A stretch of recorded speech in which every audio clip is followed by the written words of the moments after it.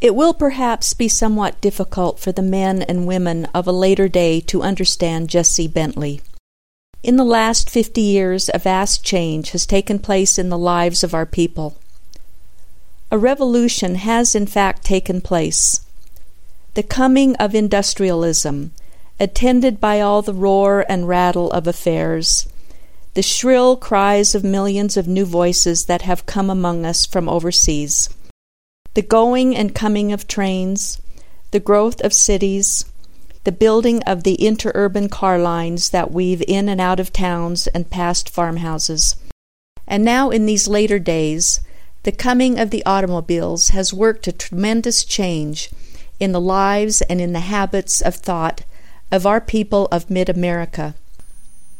Books, badly imagined and written though they may be in the hurry of our times, are in every household. Magazines circulate by the millions of copies. Newspapers are everywhere. In our day, a farmer standing by the stove in the store in his village has his mind filled to overflowing with the words of other men. The newspapers and the magazines have pumped him full. Much of the old brutal ignorance that had in it also a kind of beautiful childlike innocence is gone forever. The farmer by the stove is brother to the men of the cities, and if you listen you will find him talking as glibly and as senselessly as the best city man of us all. In Jesse Bentley's time and in the country districts of the whole Middle West, in the years after the Civil War, it was not so.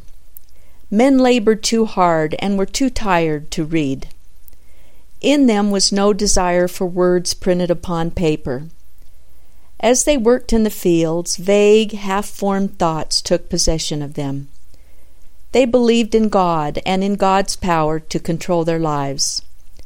In the little Protestant churches they gathered on Sunday to hear of God and His works. The churches were the center of the social and intellectual life of the times. The figure of God was big in the hearts of men.